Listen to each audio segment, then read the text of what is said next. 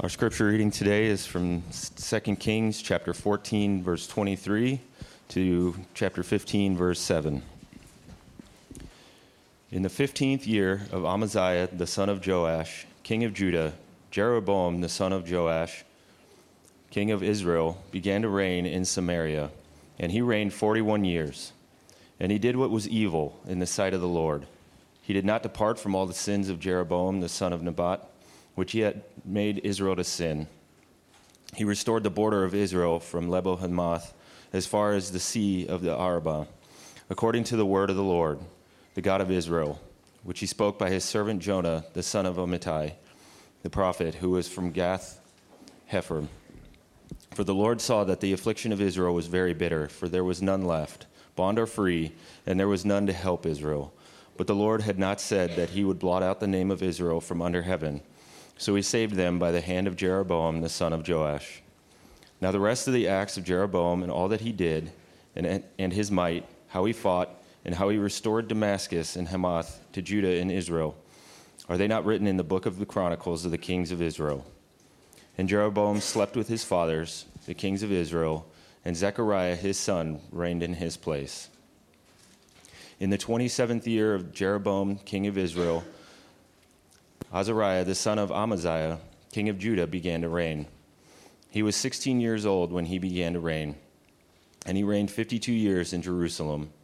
His mother's name was Jechaliah of Jerusalem, and he did what was right in the eyes of the Lord, according to all that his father Amaziah had done. Nevertheless, the high places were not taken away. The people still sacrificed and made offerings in the high places.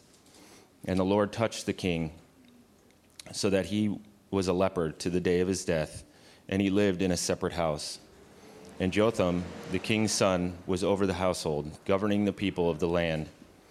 Now the rest of the acts of Azariah and all that he did, are they not written in the book of the Chronicles of the kings of Judah? And Azariah slept with his fathers, and they buried him with his fathers in the city of David. And Jotham, his son, reigned in his place. This is the word of the Lord. All right, good morning, church. Good morning. Glad to be here with you this morning. If you're a visitor, just know that you're welcome here. We're glad to have you join us in worship, and please consider getting plugged in with us on a deeper level as well. We'd love to be your church family, support you during your time here on Okinawa, and just work together for the flourishing of the body of Christ. This morning, I just want to begin by praying for the nation of Israel. I'm sure we're all aware of how crazy things have been in that region of the world, how things have shifted significantly geopolitically since last week. I'm sure we've all seen the atrocities that have happened from the terrorist group Hamas directed toward the nation of Israel. So I just want to pray for them, for those grieving souls over there. Father in heaven, Lord, we come before you this morning and we humble ourselves before you. God, our perspective is limited. We do not know how to really interpret the events of the world. We don't know what's going to happen, God, but we know that you are a God of all wisdom, that you are a God who is good. And Lord, we place our trust in you, God. Help us to place our trust in you as the world around us seems to be descending into violence, Lord. Father, we lift up the country of Israel, God, and we ask that you would make yourself known to them as a comfort and a refuge, God. Lord, we ask that you would reunite broken families, that you would protect innocent lives, that you would just be a shield to the weak and the innocent in that part of the world, God. Lord, thank you that you are a good and righteous judge. And Lord, we ask that you would haste the day when you return to judge this world in your righteousness, the day when the knowledge of you will cover the earth as the waters cover the sea. God, would you please comfort those who are grieving in a way that only you can? Would you be at work to point the nation of Israel and point the world to the hope that we have in you? We love you, Father. We rest in you. It's in Jesus' name we pray. Amen. All right, so got to do a little bit of recap from last week because we've hit the fast forward button a little bit since last week. If y'all remember, of course, we're talking about kings, and in the book of Kings, we see the split of the kingdom, the division of the kingdom of Israel into the northern kingdom of Israel and the southern kingdom of Judah. So we got a little map for you. Israel to the north in the green and Judah to the south in the gray. So we've been tracking the progress of two dynasties, two lines of kings. Last week we talked about Jehu, the king of Israel, how he took over, how God anointed him as king, how he wiped out Baal worship from Israel, how God used him as an instrument of his judgment against this pagan cult, how God asserted his superiority over the idol worship and idol worship of Baal through this man. Now, from the time of Jehu, from Jehu's rule to the king that we're talking about this morning, Jeroboam II, a bit of time has elapsed. Jeroboam II is Jehu's grandson, and that time between Jehu and Jeroboam is marked by a lot of conflict, a lot of battles between the northern kingdom of Israel and the southern kingdom of Judah, a lot of battles with nations from the outside, and Israel at this point has taken a lot of losses. They've lost a lot of battles. Their territory has shriveled up, and they are very weak until the rule of Jeroboam. It's a pretty similar story for the kingdom of Judah in the south. After Jehu takes over, a man named Jehoash becomes king in Judah.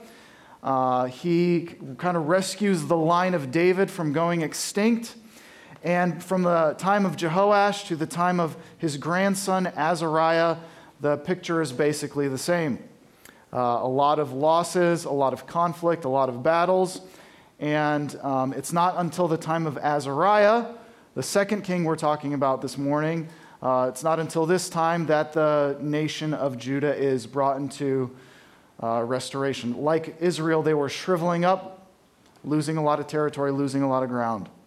So things have been crazy for these two nations up until this point, but now we get to two kings who enjoy peace, prosperity, and very long reigns. So Jeroboam, king in the north, he rules for 41 years, and Azariah, the king in the south, rules for 52 years. So long time. Very successful rules, a lot of stability associated with those long reigns, those long times in authority. They were really successful. They restored the borders of their countries. But here's the thing. Their success was not an indication that they were righteous. It was not an indication that they did what was right in the eyes of the Lord. It was not an indication of God's pleasure or his favor on their lives. So really, we have two kings. What we'll see is that we have two kings that let pride dictate their actions. And because these two kings failed to understand the character of God, because they didn't understand what it meant when we say that God is full of compassion, because of this, they let pride rule in their lives. They did not know the compassion of the Lord. They did not know the character of the Lord. They failed to understand that circumstances did not equal God's favor. Circumstances are not the ultimate evidence of God's favor on your life. Material wealth, success, these things do not indicate. They did not indicate that they were doing what was right in the eyes of the Lord. And if we're honest with ourselves, we know that that's an easy trap to fall into, but it is entirely wrong. Just think about it. When things are going really well for us, skies are blue, finances look good, family's happy. It's so easy for us to look at our nice circumstances and our success and whatever it is that we're pursuing and think to ourselves, well, that's how I really know that God loves me. All right, that's how I know God's favor.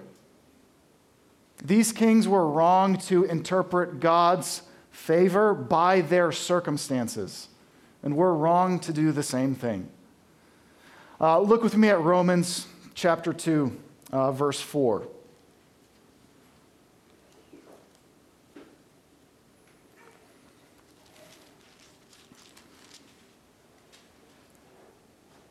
Romans chapter 2, verse 4. Here, Paul writes, "Or do you presume on the riches of God's kindness and forbearance and patience, not knowing that God's kindness is meant to lead you to repentance?"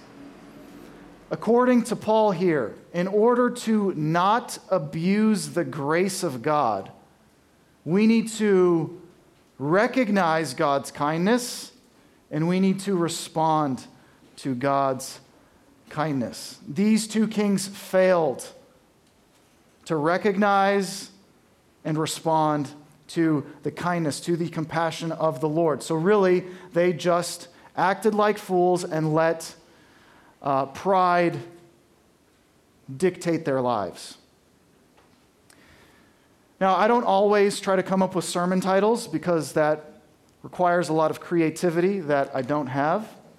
But today, for this sermon, I definitely thought I was going to nail a sermon title. It didn't really turn out that way. But here's my line of thinking.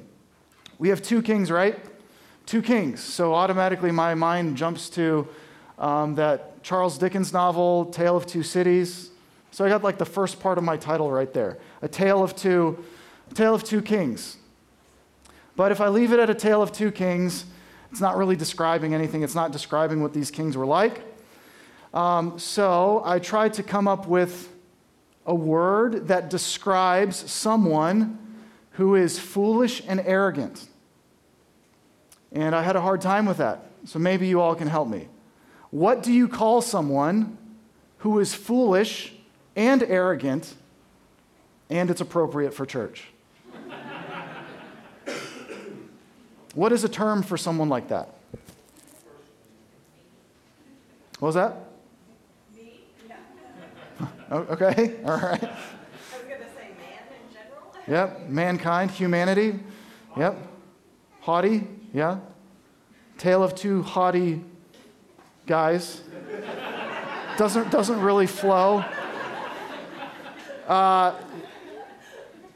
I thought of like, okay, tale of two fools. Well, that sounds very boring and unoriginal. Tale of two jerks, also very boring and unoriginal. So I think like a lot of people, I just Googled, what are some synonyms for jerk? I came across a couple that I think are okay. The first was clown, a tale of two clowns. But I didn't want to go with that because clowns are weird. I don't know who came up with the idea of clowns. Whoever that person was, who's probably a psychopath. Let's find an alcoholic, put a bunch of makeup on him, and release him among the kids. That sounds like a terrible idea. I also saw meathead as an option. Tale of two meatheads. But there's a couple problems with that because, number one, I don't know if these two kings worked out even. I don't know if they were jacked. Maybe I bench press more than they do, so that can't work. Plus, it hits too close to home. Because when I think about a meathead, I think about someone who places too much of their self-worth into working out and has very little to show for it, which is too much like me. So I don't like it, not going with that. And then I saw the word Muppet. Now that's English slang, so you got to say it with a British accent. Muppet. But I like that. I'm going with it. because Muppet communicates, number one, foolishness, and number two, that this person is easily manipulated. Easily manipulated. And these two kings, what we see is their hearts were easily manipulated by the success that they experienced. Their hearts were easily manipulated by their circumstances. Right? Just like we read in Romans chapter 2, the problem with these kings and the problem with us is that we need to recognize and respond to the compassion of the Lord. In order that we do not presume upon the grace of God, we must recognize and respond to God's compassion. And here we get to our main idea this morning. Main idea of the text. Repent and rest in the Lord, for he is full of compassion. We have 3 points that arise from the text. The Lord is full of compassion. 1, despite arrogance. 2, even through affliction. And 3, because he is faithful. And just glancing at these major subpoints here, we see something very, very important about the compassion of the Lord. And that is that it is stable and steady. Human arrogance doesn't affect the compassion of the Lord. Affliction does not affect God's compassion. Why? Because he is faithful. He is faithful to who he is. God's compassion is stable and steady. It is a foundation that cannot be shaken. His compassion is a fortress that cannot be broken. It is a shield that will defend us from the attacks of the enemy. Therefore, we can repent wholeheartedly, knowing that the Lord is full of compassion. Therefore, we can find rest in his presence. All right, let's jump into point number 1. The Lord is full of compassion despite human arrogance. What we see in 2 Kings 14, verses 24 through 25, we get a description of Jeroboam. We see 2 things about him. 1, that he was evil. He did what was evil in the sight of the Lord. And 2, that he restored the borders of Israel from Lebo Hamath as far as the Sea of the Arabah. That means nothing to us, because we don't know where these places are. So, little map for you here. Here we have, in the green, we have the territory of Israel before the time of Jeroboam. And that striped green area that goes up into Syria, that is where Jeroboam restored the borders of Israel to. So, almost doubles in size. You see, the thing is, Israel's territory had not been this large since the rule of Solomon. So God really does like an incredible thing here through Jeroboam. It's like a complete reversal. Their territory was being chipped away at. They were being attacked from Judah, by Judah from the south, from their enemies around them, and their territory was slowly shrinking. They were about to crumble as a nation, but God sends Jeroboam to restore them, to deliver them, to restore their land. And that's kind of an interesting thing. Maybe it seems out of place, because Jeroboam did what was evil in the sight of the Lord. But the thing about God is he is not limited. He is not limited. He can use evil people to bless his own people, to accomplish his will. He is not limited by human error or by human limitations. The word of the Lord stands. He said that Israel shall not be blotted out of his book from off the earth, so he restored them by the hand of Jeroboam. Verse 27 says that God saved Israel by the hand of Jeroboam. So Israel was restored, their fortunes were reversed, and they prospered. They prospered an incredible amount. They became very wealthy as a nation during this time. Biblical scholars liken this period in Israel and Judah to a second golden age, experiencing a ton of wealth. So things were going well for them. But what the Israelites failed to understand is that this was a reflection of God's pity, not of his favor. He was not commending their behavior. He was showing compassion on them.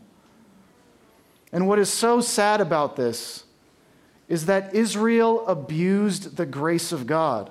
They abused the compassion of the Lord. Instead of turning to the Lord, instead of repenting, they doubled down on their idolatry and their immorality.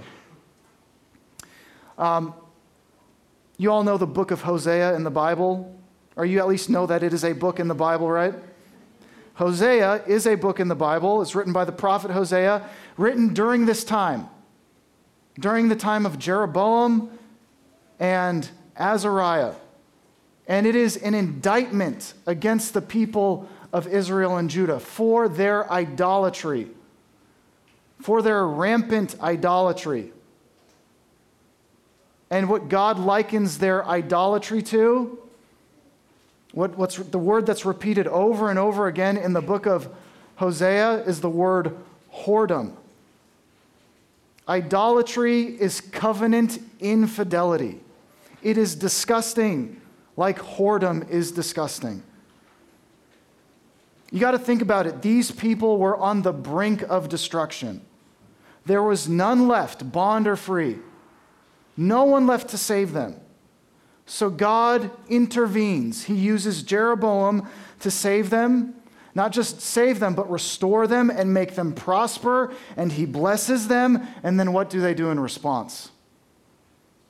They whore after other gods. They multiply bloodshed. They shed innocent blood. And they run after immorality. They misunderstood the compassion of God for his commendation. They mistook his pity for his favor. Church, in an all too similar way, God has saved us from the brink of destruction. There was none left to help, no one left to save us. We could not save ourselves. There was nowhere else for us to turn. Yet God intervened and saved us through the blood of his precious Son. You know, the Bible tells us that the wages of sin is death. Wages, it's what we've earned for ourselves. So just like you go out in the morning and work a hard day's work, and you expect at the end of that day that you deserve something and you've earned something, we can know that our sin and rebellion against God has earned for us nothing other than death. But because God is rich in mercy, but because he is full of compassion, he has delivered us and restored us through the blood of his Son. Even though we have broken all God's commandments, even though we are still inclined towards all kinds of evil, God, out of sheer grace, grants and credits to us the perfect satisfaction, righteousness, and holiness of Christ. So that now God looks upon us in our miserable estate. He looks upon us as if we have never sinned nor ever been sinners. As if we have been as obedient as Jesus Christ was obedient for us. I mean, talk about a reversal of fortunes. All because the Lord is full of compassion. Church, unlike the Israelites, let us respond to the salvation that God has provided. Let us repent and rest in the Lord because of the compassion that he has shown to us in the gospel. And this brings us to point number 2. God is full of compassion even through affliction. Now, if the northern kingdom of Israel misunderstood God's compassion for his commendation, then the southern kingdom of Israel failed to understand the reach, the extent of God's compassion. They failed to understand that God's compassion was present even in hardship and affliction. You see, like Israel, Judah was experiencing a great deal of prosperity, a great deal of success. And so, like Israel's king, Judah's king let his success and his circumstances manipulate his heart. He was a muppet. He failed to recognize and respond to the compassion of the Lord. And for Israel and Israel's king, this failure, this focus on success and circumstances, it led to idolatry and immorality. But for Judah's king and for Judah, this pride led to a different kind of sin, the sin of self-righteousness. So in 2 Kings chapter 15, verse 5, we see that the Lord touched the king. This is King Azariah, the king of the south. The Lord touched the king so that he was a leper to the day of his death. Now, the author of Kings doesn't give us a ton of details. His narrative is very terse. But in the book of Chronicles, in Chronicles chapter 26, these couple of verses turns into a whole chapter. So the account in the book of Kings is like when your husband's talking to you about the events of his day. It's very terse, not a lot of detail. In the book of Chronicles, we get a lot more detail. So turn with me to 2 Chronicles chapter 26.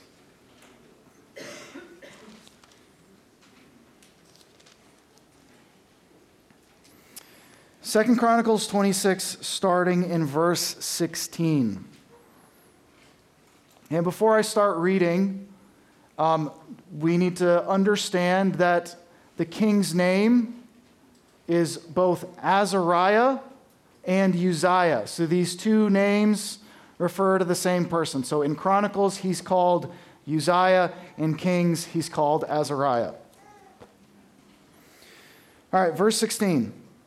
But when he was strong, he grew proud to his destruction, for he was unfaithful to the Lord his God, and entered the temple of the Lord to burn incense on the altar of incense.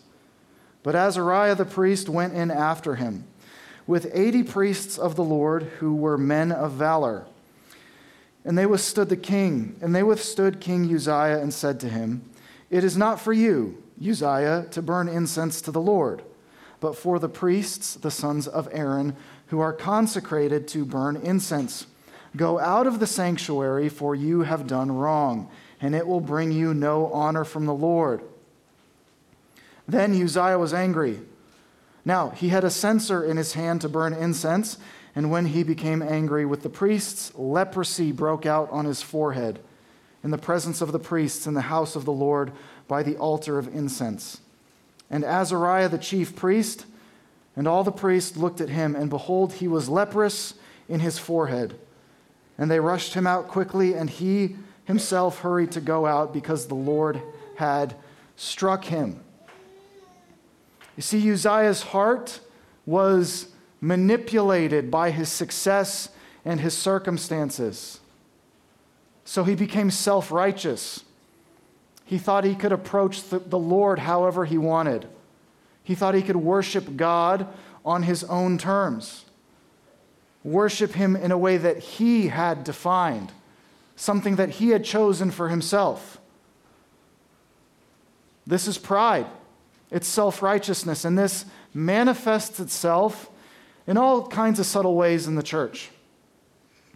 Now, one of the ways that I see it most often in modern Christianity is in the idea that people can pick and choose what parts of the Bible matter more than others. Like what parts of the Bible we're going to obey, or say these parts are really important. Right? As if we can define the truth, as if we can tell the author of truth what really matters, what's really applicable. And, we see this play itself out, of course, when people try to make excuses for any kind of immorality, any kind of sexual immorality or whatever it is. But we also see this play out in a more subtle way in the church. And that's when we elevate our preferences to the status of Scripture. I don't know about all your experiences, but I can tell you that I've been around Christian communities or churches that either explicitly or implicitly communicate that the gospel is not as important as your politics, or the gospel is not as important as how you present yourself, how put together you look. The gospel is not as important as your behavior. No drinking, no smoking, none of that. No R movies, no Harry Potter. When we elevate our preferences, whatever they are, even if they're good things, even if they're wise things, when we elevate our preferences to the level of God's authority, we are being self-righteous. But praise God that He sent His Son and anointed Him king, not only to save us from the sin of immorality and idolatry, but also from the sin of self-righteousness. Think with me about how different our King Jesus is from Uzziah.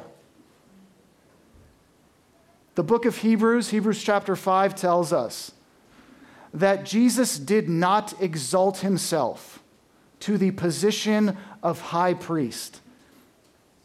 He let God put him in that position. He was anointed high priest. He did not take that right for himself, even though he was the Son of God. Jesus did the exact opposite of what Uzziah tried to do. He did not exalt himself. Jesus instead obeyed God. He submitted to God's will and to God's order, and because of his obedience, Hebrews tells us that Jesus has become the high priest of a superior order. He has become the high priest who gives us perfect access to the throne of grace. The sad thing about Uzziah is that it was the kindness of the Lord to afflict him with this disease. In Hosea 6:1 tells us that God has struck us so that he may bind us up. He has afflicted us so that he may heal us. God did this so that Uzziah would repent. The sad thing is he failed to understand God's compassion in this act. Church, may we not be like Uzziah.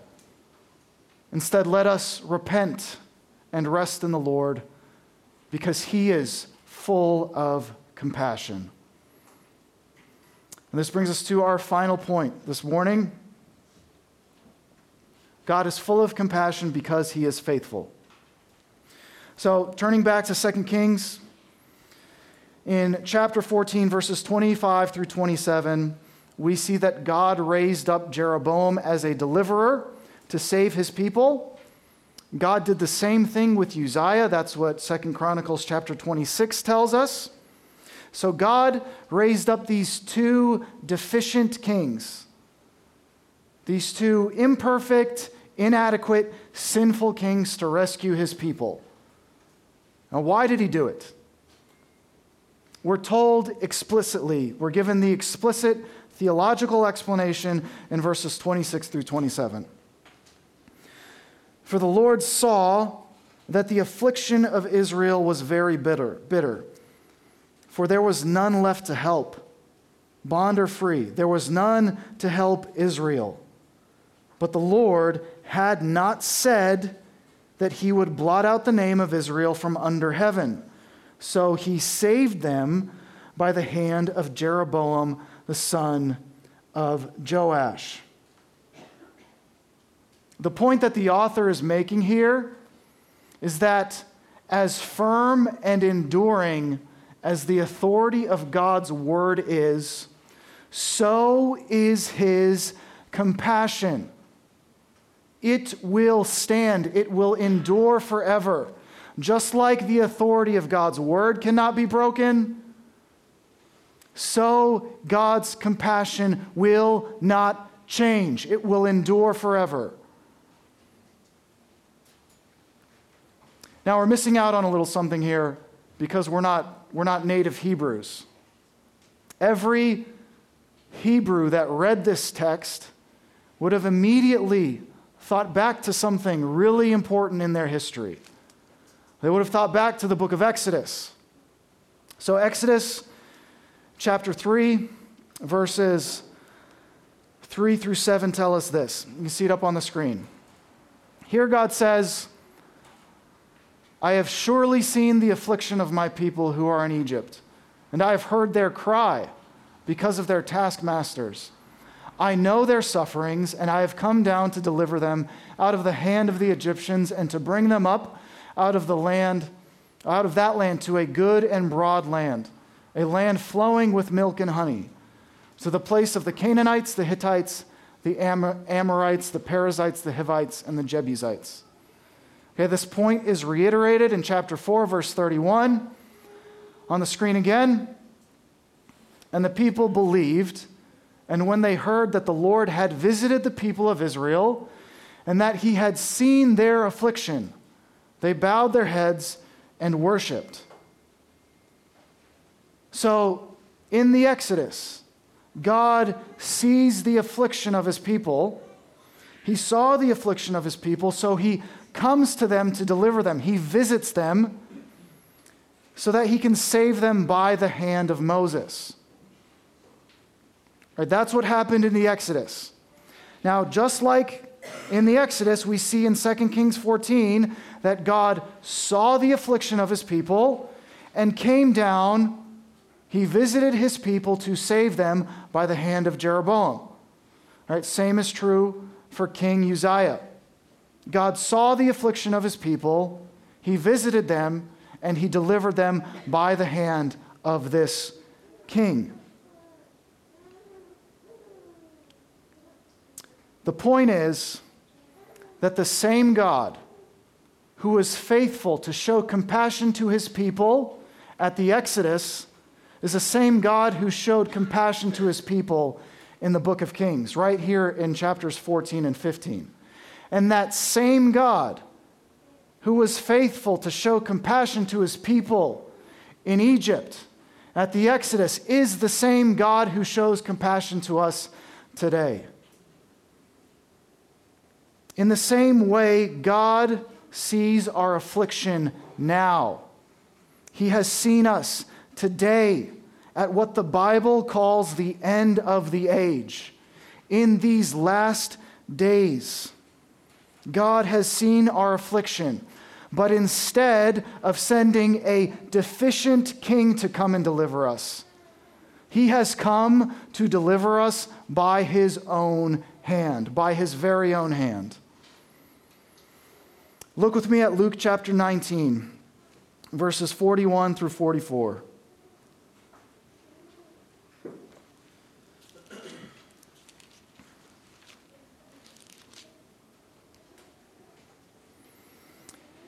Here we see Jesus weeping over Jerusalem.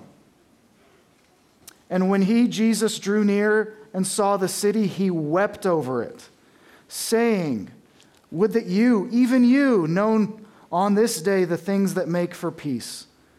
But now they are hidden from your eyes. For the days will come upon you when your enemies will set up a barricade around you and surround you and hem you in on every side and tear you down to the ground, you and your children within you. And they will not leave one stone upon upon another in you, because you did not know the time of your visitation. Just like God did in the Exodus, Jesus saw his people. He saw Jerusalem. He was filled with compassion for his people. He wept over Jerusalem. Just like God did in the Exodus, he came to visit his people when he saw their affliction. We see that Jesus tells the people of Israel that they did not know the time of their visitation. They did not understand that God was visiting them in the person of Jesus Christ. So the point of Luke here is not just to show us that Jesus' compassion is like the compassion of God, that he has the same kind of compassion as Yahweh did for his people. No, his point is to say that the same God has come to save his people. He shows us that Jesus is this God who is full of compassion. Just like Yahweh had come down to save his people from Egypt, he came down in Christ to save them by his own hand. Brothers and sisters, we need to understand that now, today is the time of visitation. God has seen our affliction, and being filled with compassion, he has visited us. He has come down to save us in Jesus Christ. Praise God that he is the same yesterday, today, and forevermore. He is full of compassion that will not change. Therefore, we can repent and rest in the Lord, knowing that in his presence we will always be met with mercy, with love, with his unending compassion. Let's pray.